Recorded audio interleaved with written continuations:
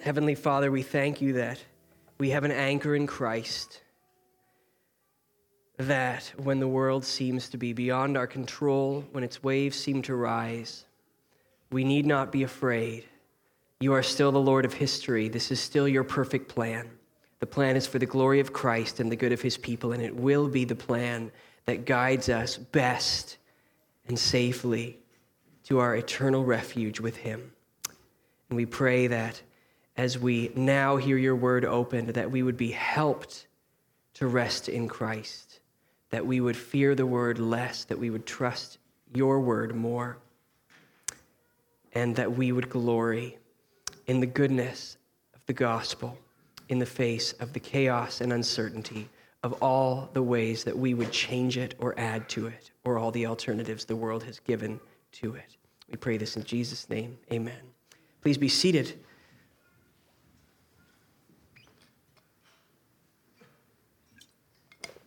The email for this week said that we'd be having Lord's Supper. We plan and hope to have it next week.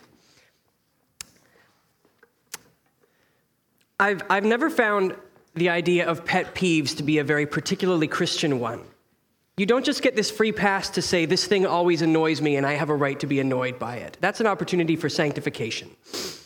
That being said, I think there's one particular pet peeve I have, something that really grinds my gears. And I think this one's okay. I think a Christian can have this one, and you'd probably agree with me. And that is watching Christians in movies. I wonder if that frustrates you as much as me. And there's a few different Christian tropes, and I don't enjoy any of them. There's the one where, like the main character stumbles into the church, and there's that big vaulted ceiling, and the pews are all empty, and he sits in the church. And then this, person in a collar, because how else would we know that they're a Christian teacher unless they have a collar? They walk in behind, and they sit behind, the row behind them or two behind them. And then they give this advice that absolutely no Christian would give. Or there's the matron who's always talking about angels and spiritual things, but doesn't know how to talk about the gospel. But of course, the most common trope that you will find in secular media is the hypocrite, right? It's the nosy neighbor with the binoculars who's watching all of our main characters have a good time and condemning them. It's the town council that outlaws dancing. It's that psychopathic parent who's reciting Bible verses like ritualistic chants. They preach abstinence from everything that is entertaining and fun because fun is sinful. And the story usually ends for this character in one of two ways. Either the Christian gets exposed and everybody realizes that the hypocritical Christian was the worst person in the room the whole time, with their judgmental attitude and their secret longing to sin themselves, or they see the error of their ways and they trade their anger and hypocrisy for free love and pleasure like everyone else is enjoying. Now, we can get upset at the way that the world sees Christians or the way that their stories influence the way people see us, but there is clearly something in this caricature that rings true with many people, and even with many people in the church. People raised in the church often feel like this is the place you go to have your natural desires forcibly oppressed, while the Bible is used to give you rules with which to condemn the behaviors that we all secretly want to do. And this either leaves church members leaning into their hypocrisy, condemning the things they're not guilty of or the things that they can indulge in secretly while they very publicly parade around and show how much better they are using these superficial ways they judge others. Or it leaves us throwing off the rules, admitting that we secretly wanted to do all along everything that the world was enjoying, everything that we were trying to suppress. And now you will find us marching in pride parades, declaring that we are finally free from the hypocritical shackles of our religion. The Galatian church was starting to look a lot like a church full of these sorts of Christians. The Judaizers were there promoting this gospel that we are all saved by faith in Jesus and by meeting certain qualifications according to the law. Now, we've been following along in Galatians as Paul has just utterly dismantled this gospel using the Old Testament, showing that what the Judaizers said was never true for God's people. God's people never inherited God's promises according to their flesh, never inherited them by proving how much that they were better, that they met a certain standard of pedigree, that they obeyed more laws. Abraham, Isaac, you and I are only a part of God's family because there was one perfect heir, Jesus Christ. He himself was supernaturally born by the Spirit, was raised from the dead by the Spirit, so that all of us, like Isaac was miraculously born from the Spirit, can be miraculously born by the Spirit according to a life in the Spirit. So now that Paul has shown that that's true, he is going to show how this gospel, where Christ accomplishes everything, where God does it on our behalf, is also the gospel that cares most about holiness and makes us most holy. Because remember, these false gospels in Galatia, why does any false gospel, why does any addition to the gospel get a foothold? It's the promise that you will be set apart, that you will finally feel like a Christian, you'll finally look like a Christian, you'll finally be holy, people will finally see that you're holy, respect that you're holy, and you can have confidence by looking at yourself. I can finally just look at myself and feel assured that I'm a Christian. Others can look at me and feel assured that I'm a Christian because of the things that I do, because of my works. So they come along, these teachers, and they just add these rules. Do not handle, do not taste, do not touch, and you can be confident you're a Christian. Just come with me for this second blessing of the Holy Spirit. Come with me for this special secret knowledge of Bible codes and prophecies of the end times that you didn't know before. Come with me for these special works of activism where you can stand in front of the world and show how good you are, and then you'll finally feel secure. You'll finally feel holy. Increasingly, these false ideas of what makes us holy turn us into the caricatures that the world thinks we are. They leave us as hypocrites. They don't change our hearts. We're sitting there wishing we could indulge our flesh just like the world around us. We're angry. We're frustrated. Maybe we are indulging it privately, but all the while we've got these rules, and we've got to uphold the rules because how else will they know we're Christians? How else will we know we're Christians? We have to maintain our pride, don't we? Look at what these additions to the gospel have done in the church of Galatia. Turn to Galatians 5. Starting at verse 14, look what they've done to Galatia. Paul says, the whole law is fulfilled in one word, you shall love your neighbor as yourself. But if you bite and devour one another, watch out that you are not consumed by one another. Far from making the Galatians more righteous, this new focus on proving yourself according to the law has made them hateful. It's made them devour each other and compete. They're proud, and they have missed the whole purpose of the law entirely. They've missed even its standard of righteousness, loving each other. In last week's passage, we saw as Paul contrasted the life of the Spirit with the life of the flesh. And these two lives begin and are rooted in which gospel you cling to. What gospel is your hope? If your hope is in the gospel that sets you apart according to your pedigree, according to your works, according to what you've earned, Paul says this gospel will leave you living life according to your flesh.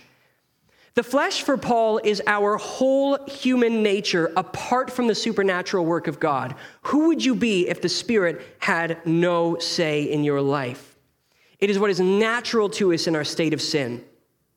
There are a million gospels, a million ways to live that will leave you walking according to the flesh, leave you living in sin. Islam and Sikhism and Mormonism and Judaism and humanism, or just using God's laws as a means to salvation, a means to show that you are worthy as a Christian. This will all leave you not only enslaved to rules, but enslaved to the very sins that these rules were trying to suppress and to regulate. These false gospels will leave you feeding your flesh. They'll leave you indulging in it or trying to starve it while you wish you could indulge in it. It is only the true gospel, which lets go of any claim that we have to prove ourselves to God and trusts in justification by faith in Jesus alone, that's the only gospel that leads to true holiness. It's not a system of ways to threaten someone, to cajole someone, to force them to act holy. It is an inward change of heart by which we are actually conformed to holiness, actually conformed to the image of Christ, even conformed to the good standard of God's character we find in his law. This is the real regenerating work of the Holy Spirit in every believer. The life that flows out of that is one according to the Spirit. It's walking by the Spirit. Now, even for the regenerate believer, the flesh wars against the Spirit. So Paul exhorts the Galatians, do not live by the flesh. Don't put your hopes in laws and threats to control your sinful desires, and thus live according to what your flesh cares about. Walk by the Spirit, which is gifted to all those who have faith in Christ. Paul continues, but I say, walk by the Spirit, and you will not gratify the desires of the flesh. For the desires of the flesh are against the Spirit, and the desires of the Spirit are against the flesh. For these are opposed to each other to keep you from doing the things you want to do. But if you are led by the Spirit, you are not under the law. To bring home this point Paul's making, he gives us two contrasting lists of evidence. The first is the evident work of the flesh, which is the result of any gospel, any way of life that human beings make for themselves. It will always lead to the works of the flesh. Paul says, contrast that with the evidence or the fruit of the regenerative work of the Spirit that comes from faith in Christ alone. He calls that the fruit of the Spirit. That is, of course, the more popular list to read. And it is a more delightful list to read. But for the next 2 weeks, we are going to focus on the first list, the works of the flesh. Verses 19 through 21 of Galatians 5. Now the works of the flesh are evident: sexual immorality, impurity, sensuality, idolatry, sorcery, enmity, strife, jealousy, fits of anger, rivalry, divisions, dissensions, divisions, envy, drunkenness, orgies, and things like these. I warn you, as I warned you before, that those who do such things will not inherit the kingdom of God. This list is clearly not meant to be an exhaustive list of sins. He ends it by saying things like these. Paul's goal here is to tell his readers to open their eyes to the clear fruit, the clear result of any false gospel, any addition to the gospel, any way of life that they are being tempted by. Our legalisms, our regulations will leave us in the exact same sins of the world around us. The only difference is that we're trying to hide that as it masters us. We can break down this list of works of the flesh roughly into 4 categories: sexual sins, mysticism or false religion, division, and excess. And this week we are going to focus on the first category. Paul gives 3 terms for sexual sins: sexual immorality, impurity, and sensuality. These words are intentionally broad. You can go to many other passages in Scripture where very specific actions are noted and condemned: homosexuality, prostitution, adultery. But these terms on this list have more to do with the broad condition and the underlying condition that produces specific sinful actions. The word for immorality here in Greek, porneia, used to be translated fornication. It is any physical behavior that falls outside of God's design for physical relationships between a husband and a wife. Marriage was designed by God, designed from the very beginning to be a parable, a walking, talking, living, full-blooded parable of God's love for his people. Through the Old Testament, the prophets speak of God choosing his bride and loving them with perfect fidelity. This culminates in the New Testament where we see Christ's relationship with the church, which is called the bride of Christ. Marriage, as a picture of this relationship between Jesus and his people, is a gift.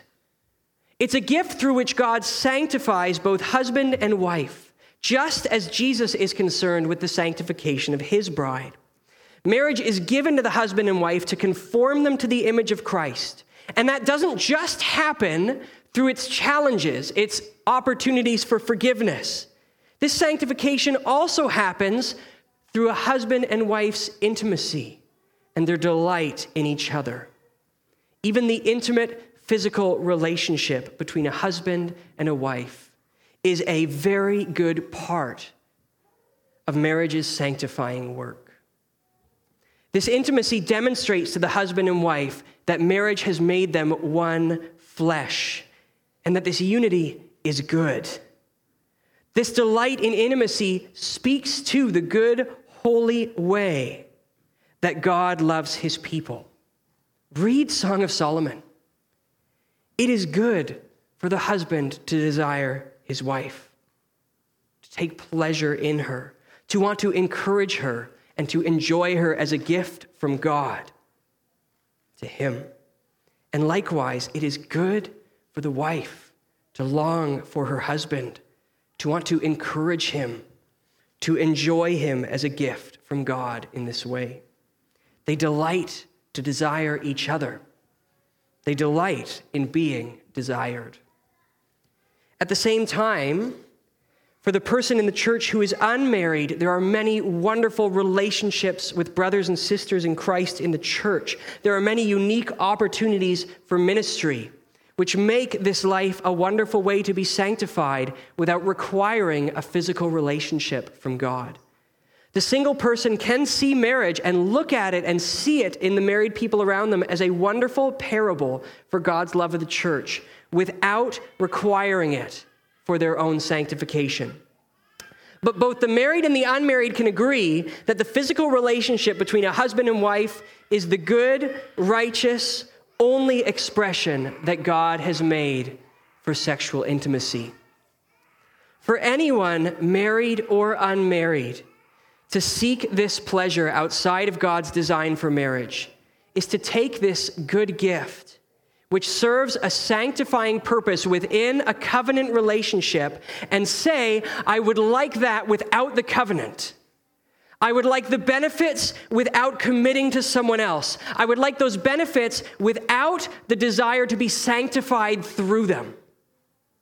This will make your idea of pleasure, your whole idea of what it is, all about whether or not you have been satisfied. You're going to start looking at people made in the image of God as possible means of your satisfaction. You'll start enjoying them as objects and wanting to enjoy them as objects. And this selfish desire, once you've started to make this desire all about you and what you can get, will obsess you and control you. Proverbs, as we read, describes marital love and intimacy as this fountain. God designed it as a work of art. It sits in the middle of the city square. Look what I have done. Look how good this is. Look how it speaks to my design and my artistry. And Proverbs contrasts this with our lustful passions, which spew out like a geyser into the street. We can't control who they touch. We can't control what they harm, barely under our own control. By trying to pursue pleasure outside of God's design, you are suppressing his truth. You are worshiping a gift rather than the one who gave it. And this will lead you steadily further and further from God's design and his wisdom, even for all of life. This geyser of sloppy, uncontrollable passion pouring out of you is going to take you further and further from God's goodwill, and there's nothing even you will want to do about it. It will get you further from common grace. And this happens both in individuals and in societies. This is when we start to desire physical pleasure from people or things that have absolutely no business being objects of our pleasure. Romans 1 says, God gave them up to dishonorable passions. For their women exchange natural relations for those that are contrary even to nature. And the men likewise gave up natural relations with women and were consumed with passion for one another, men committing shameless acts with men and receiving in themselves the due penalty for their error. And since they did not see fit to acknowledge God, God gave them up to a debased mind to do what ought not be done.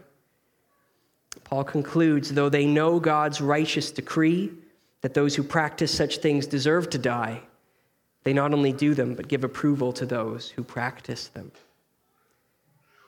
Our own context today is not so very different from the context of the Romans or the Galatians. We are in the midst of a culture that is not just practicing these sins, but celebrating them.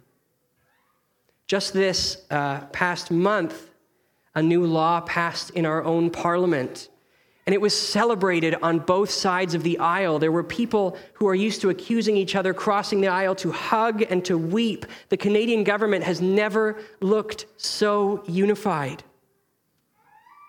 This law is commonly called a ban on conversion therapy, and when people talk about it, they usually talk about these outlandish practices like shock therapy or treatment camps, which would certainly have no place in a church. However, the bill itself defines conversion therapy as any practice, treatment, or service that would change or repress a person's orientation or identity from the one they have chosen for themselves. It particularly demands that you cannot insist that it is better to be heterosexual or that it is better to identify with the sex you were assigned at birth. These vague guidelines mean that any advice or counsel which insists that God's gospel design for marriage and intimacy is better and sweeter than serving our own flesh is a punishable offense in Canada. The preamble of the law says thus: whereas conversion therapy causes harm to society because, among other things, it is based on and propagates myths and stereotypes about sexual orientation, gender identity, and gender expression, including the myth that heterosexuality, cisgender, gender identity, and gender expression that conforms to the sex assigned to a person at birth are to be preferred over other sexual orientations, gender identities, and gender expressions. That is nonsense.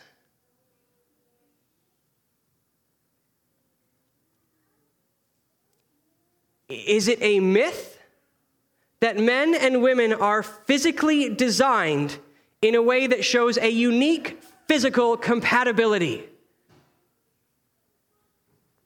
Is it a myth that naturally born males and females together are the only relationship that can naturally produce children?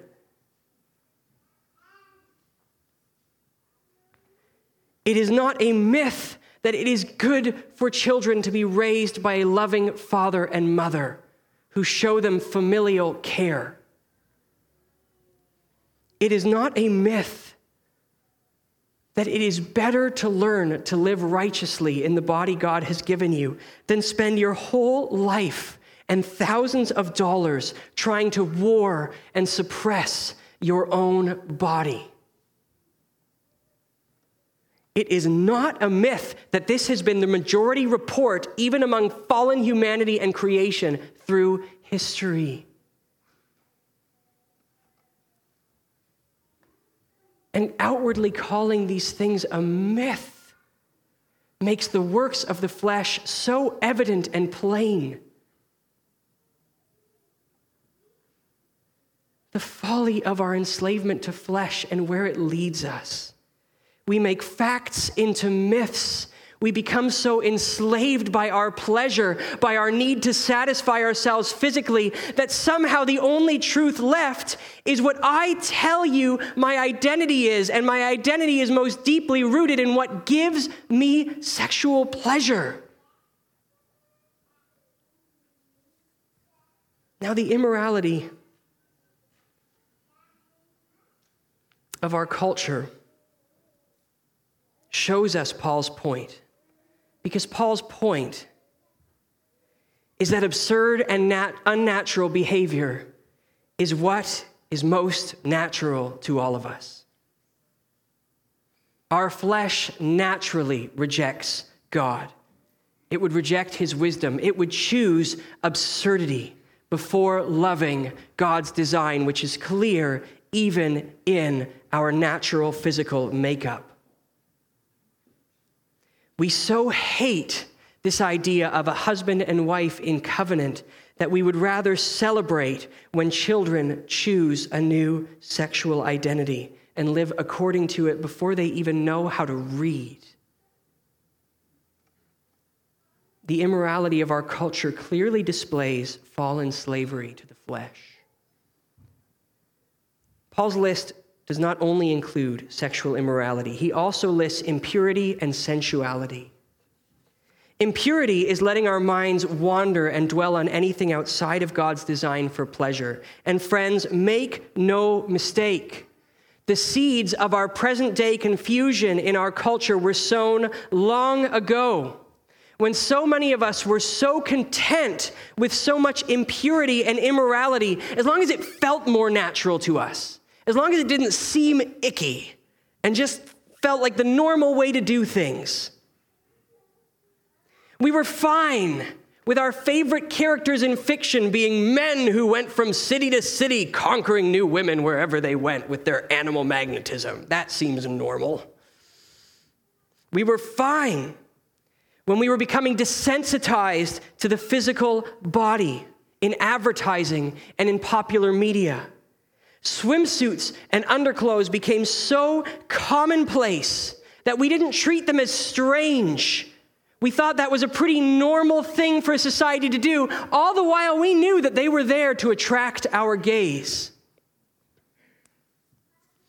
We loved and wanted to be like celebrities, to be awesome like them, to be moral like them, even as they married and then remarried and then remarried and then remarried without any remorse. Many of us are such strong opponents to our culture's sexual immorality while we are so content with so much impurity in our lives. Our social media pages are designed to attract people that we are not in covenant with. We enjoy websites, magazines, videos, which are so saturated with attractive figures for us to gawk at. For many of us, it seems ridiculous and impossible that we could restrict our gaze and our attraction just to one person. If you are so comfortable regularly serving your desires and your passions, then you have no answer for the person who says, I also get a right to serve my desires and passions even though they're different than yours. You have no answer. This is why so many people in the church, and this is so frustrating, seem like the strongest opponents against progressivism. They hate it. I just like what's normal and natural, the way that God designed it. And they are the quickest people to give in and say, I was wrong. I was a stronger opponent to everyone, and I was wrong, because they were already so committed to serving their own physical needs. They saw these as idols that they had to satisfy, that they didn't know what to say when someone comes along and says, don't I also have a right to this thing that you are demanding? Even if my way of satisfying that need is different than yours. Living to satisfy our pleasures, being addicted to satisfying our pleasures, is called sensuality. It can be expressed in a number of ways. An overdependence on food or drink or consumerism or expensive habits or entertainment. But sensuality will usually lead us to indulgence in sexual pleasure, which is where the sin becomes most evident. For the single person, sensuality might look like you insisting that God cannot refuse you the right of finding some way to gratify your flesh. God cannot say that is sinful because I have a right to satisfy this need. It would be wicked for him not to let you take care of your urges. For the married person, this might look like a feeling that you have a right to satisfy your body's needs if your spouse doesn't meet them according to your desires. We're so addicted to our physical sensations. We are so obligated to satisfy them by any means necessary. This sensuality, this living to satisfy your pleasure, will necessarily, absolutely, definitely lead you to seek pleasure beyond God's good design for its flourishing. It will turn the fountain into a broken, gushing geyser. Now, in our culture, the sins of immorality, impurity, sensuality are plain, yes. But Paul's warning here is for us. It is for the danger and the damage of our false gospels, the laws that we impose to look extra holy, that leave us enslaved to the same evident works of the flesh as the world. Because sex and romance are an aspect of life where many people in the world are very clearly enslaved by their flesh, and it's been that way through history. And because temptation to this sin is often so strong, our false gospels and our laws are usually going to give a great deal of attention to this part of our lives, either by particularly restricting it or giving special license to it, or both. Throughout history, some men have tried to say, you know what, it's just more holy, more righteous to swear off this pleasure altogether. It clearly leads to no good, and we really just have to cut this thing off.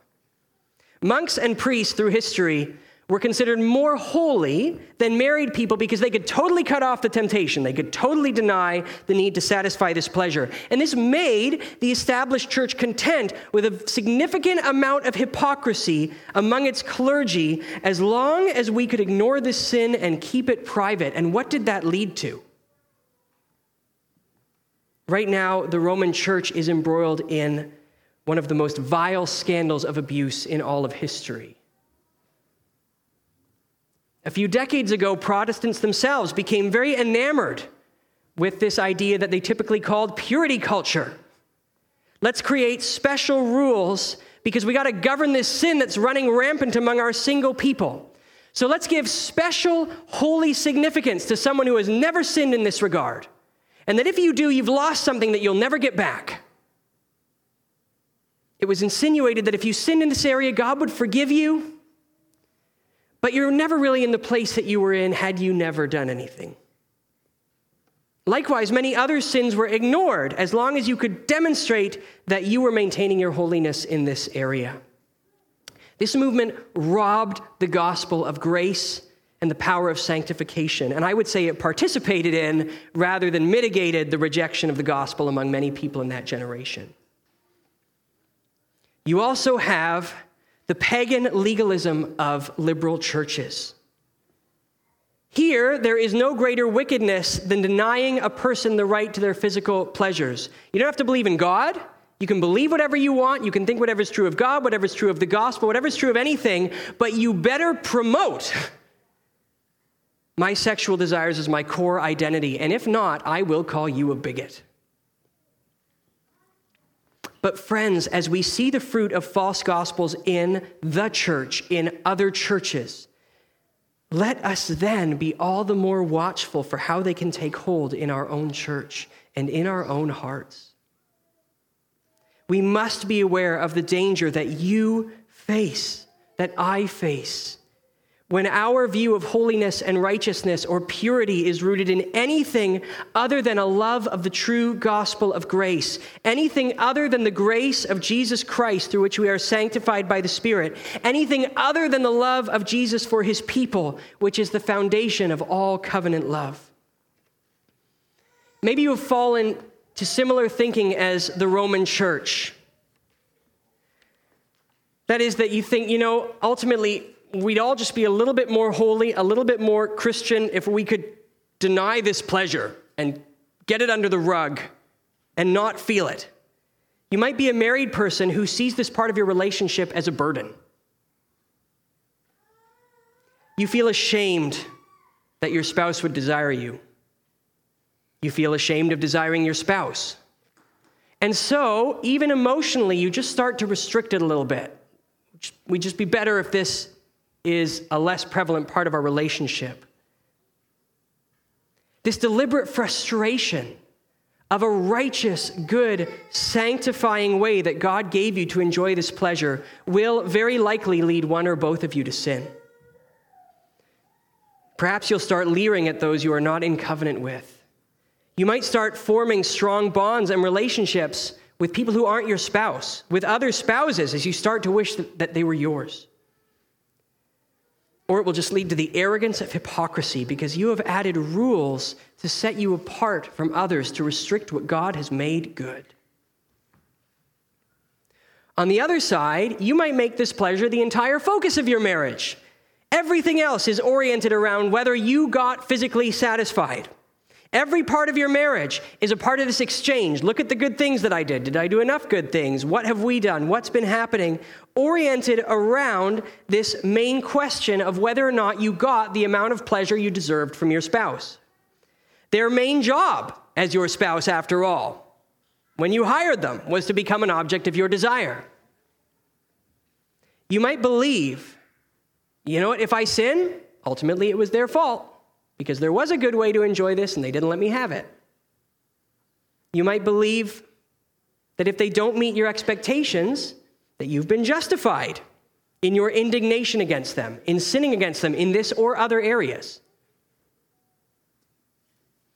Another way our false gospels fail us in this area is that we start to take Christian confidence from other areas of our life where we think we are doing well, while we accept that, I just can't get this part of my life under control. I'm doing great. God is gracious. This is just a part of my life where I'm having a particularly tough time. And because nowadays, it is often so easy to keep this sin a secret. You don't have to get up and go and walk down the street to the house of ill repute or to the place where men go to see adult entertainment.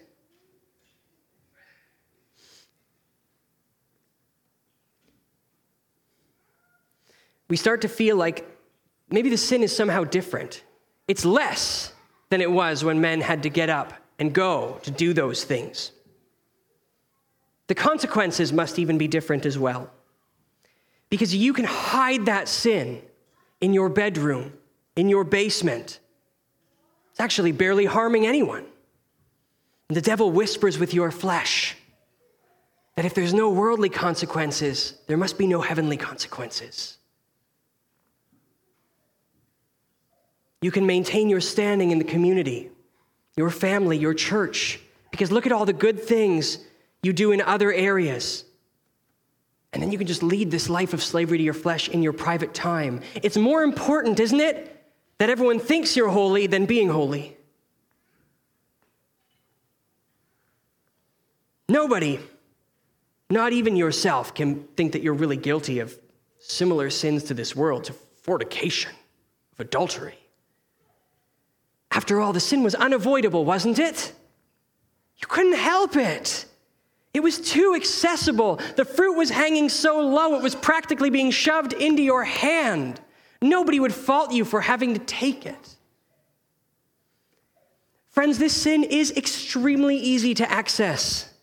Our technology keeps pornography always at our fingertips. Meanwhile, the whole world is yelling at us to justify their own sin. This is good. This is necessary. You have to do it because I have to do it. This is a formidable foe.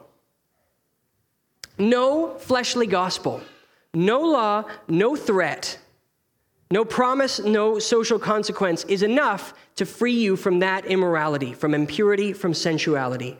In the midst of a culture that is begging you, that is even threatening you to join with them, like the men of Sodom banging on Lot's door. Nothing except the gospel. Nothing except the ministry of the Holy Spirit, through which we so delight in Christ's love for us, in which we want to celebrate and enjoy that good parable of marriage, through which we can want to honor it by practicing this fruit of the Spirit called self-control. My friend, if you are currently indulging your flesh in this area, do not try and apply false gospels of rules and regulations or just relying on appearances to deal with this issue for you. No matter how this work of the flesh is manifesting in your life, in secret indulgence, in a desire to give in to the world's idea of sexuality, in a broken relationship with your spouse full of threats and frustrations, seek out the help that relies entirely on the Spirit, entirely on the gospel. It is so easy to answer these frustrations with a high bar of legalism or a low bar of legalism. To be satisfied, at least I'm doing better than that chaotic world around me. Or to be content that your sin is private. Everybody thinks I look so holy. Look at Paul's warning in verse 21. Those who do such things will not inherit the kingdom of God. Now, this is not to say that your sin has already excluded you from God's eternal rest. The whole point of Paul's warning here is he knows that even after we belong to Christ, our flesh is still warring against our spirit. The question for Paul is, which do you walk by? Which of them leads you? Would you be ready or feel you had to change your view of God and the gospel to accommodate your flesh because you just have to serve its desires? Would you prefer that we as a church change our gospel a little bit to restrict that even more, to hammer it down more, or to allow for it more, to talk about this less, as many churches have? As a church, friends, for us to walk by the Spirit, to desire holiness, is to delight in all that God has made good and not be mastered by it. Delight in what God has made good and do not be mastered by it. If you put your trust in rules and regulations to save you, or put your hope only in what people can see and judge you by, it doesn't matter whether you think you're doing well, whether you seem to be doing well, or whether you're doing poorly. You are being led by the flesh, which will ultimately lead you to reject the gospel and not inherit the kingdom of God. But friends, on the other side of this warning is a promise that when we were being ruled by our flesh, when we were enslaved to sin against God, God came. He came and took on humanity. The only Son of God, Jesus Christ, walked in perfect step with the Holy Spirit, and he came to get for himself a wife. Not one that was perfect, not one that was pure, not one that had earned his love. He chose his bride from out of the sinful enemies who were warring against God. He chose his bride out of those who struggled most with their flesh, who were most mastered, from among those who hated God most, from among those who were most confused by the world. That's where he got his bride. And as a perfect husband, he didn't come to his bride telling her, these are my needs that you've got to meet. This is what you've got to do to make me happy. He said, I've come to make you holy. And to do so, he gave up everything for his bride, for us. He took that whole penalty that Paul is warning of, the whole penalty that our fleshly, adulterous sin against him and against God deserved. And his death justifies us. And his righteousness is counted as ours so that we can enter into perfect covenant communion with him and into a relationship with his Father as our Father.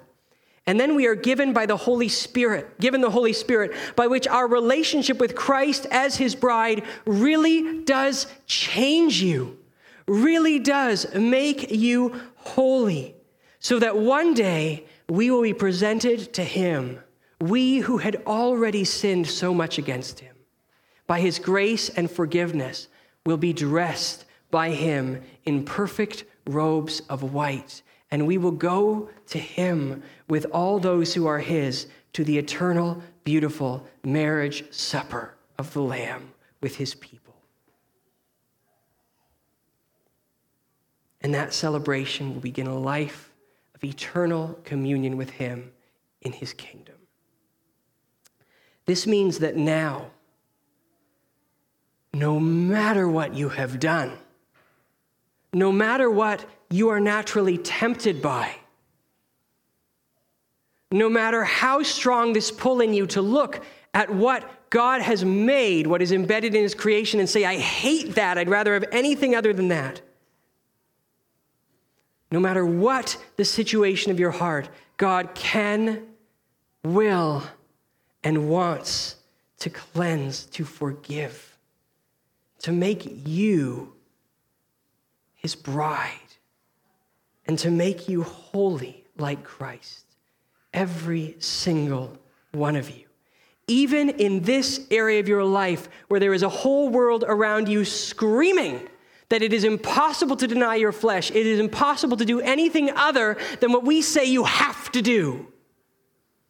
Do not give in to the world saying that you could never love or honor or enjoy this beautiful picture of relationships and families that God has designed. It is only by the work of the Holy Spirit that any one of us sinners can enjoy God's good gifts in a good way. There is not a single one of us who is somehow more naturally inclined to God's way of doing things. There is none of us who deserves the pride of saying that we are getting it done while other people are failing. It is only by grace, only by the Holy Spirit, that you can enjoy God's good gifts in a holy way. And to that end, friends, he gives us the church. He gives us the bride. He gives it to each other because we all need the help of the Spirit, because none of us are perfect, to walk confidently with each other in the fight against the flesh, to point each other to his grace if we might fail, to make use of the gifts our husband has given to us as his bride. Do not choose the appearance of holiness over holiness. Speak to your brothers and sisters in Christ and enjoy the fruit of the gospel of grace. And friend, if you are trying to war against the sexual chaos in this world around you, but you do not love the gospel that is the whole point of God's design for marriage, you are going to wind up no different from the world that you are so proud to oppose. You cannot speak of the sin of the world around us if our greatest love is not the gospel of grace. That must be the foundation of the view of romance and marriage and sexuality that you want to protect. Don't desire that the world just conform to your idea of natural or normal sexuality, which has so often been so full of impurity and its own immorality. Desire that the gospel of grace would go out mightily in the church and in the world, so that more people would delight in the love of Jesus, so that more people would be changed by it, and so that more people would say, I want my marriage or my honor for other marriages, as well as every other aspect of my life, to proclaim the sweetness of this gospel of grace. And if you are feeling now burdened by your own impurity, sensuality, or immorality, go to God's word and take a look at your perfect husband, whose love is the archetype for our whole view of romance. Come to him on your knees as his bride, claiming the sanctification of the Spirit that comes through a covenant relationship with him. And if your immorality shows that you do not belong to him, you are not a part of his bride, you live by the flesh, then repent. He is ready to receive you. Just put your trust in him, become his, And his grace is totally sufficient for wherever you have been and whatever you have done and whatever is going on in your heart. He will surely receive you as his own because he is a perfect, gracious husband. Praise God for his living gospel parable of marriage. His beautiful picture of husbands representing Christ, wives representing God's people, forming a covenant of fidelity with each other to love the other and the other alone. Praise God for that picture with all of its delights and its pleasures, which proclaim to a confused and broken and angry world that God is a God of amazing grace and love, and that Jesus Christ is a good husband, better than any you have known, that proclaims to the world the power of his Spirit. Friends, how good it is to belong to Christ. How good it is to gaze at him, to know that he is ours, and to say, I am my beloved's, and my beloved is mine. Let's pray. Heavenly Father, we thank you so much for the love of Jesus Christ, full of perfect fidelity to his people. We thank you that while all of us feel the pull of this sin, while we see it in the world, we see it in our hearts, we see it as an insurmountable mountain to live perfectly in this area. We thank you that Christ came and did, and that he still loves his bride with perfect fidelity, with a love that is full of grace. So I pray here that everyone would know that grace of Jesus, that everyone would rest in that perfect covenant love he has for his bride, and that in this aspect of our lives where there is so much noise telling us to live apart from your design, that we have no choice but to live apart from your design, that we would say, I want nothing less than that parable of the gospel, so that my relationships, my life would be one that most delights in the covenant love my Savior has for me. And maybe he be glorified in that amazing work of the Spirit being done in us, in our hearts, in our church, and we pray others in our community and all around the world. We pray this in Jesus' name. Amen.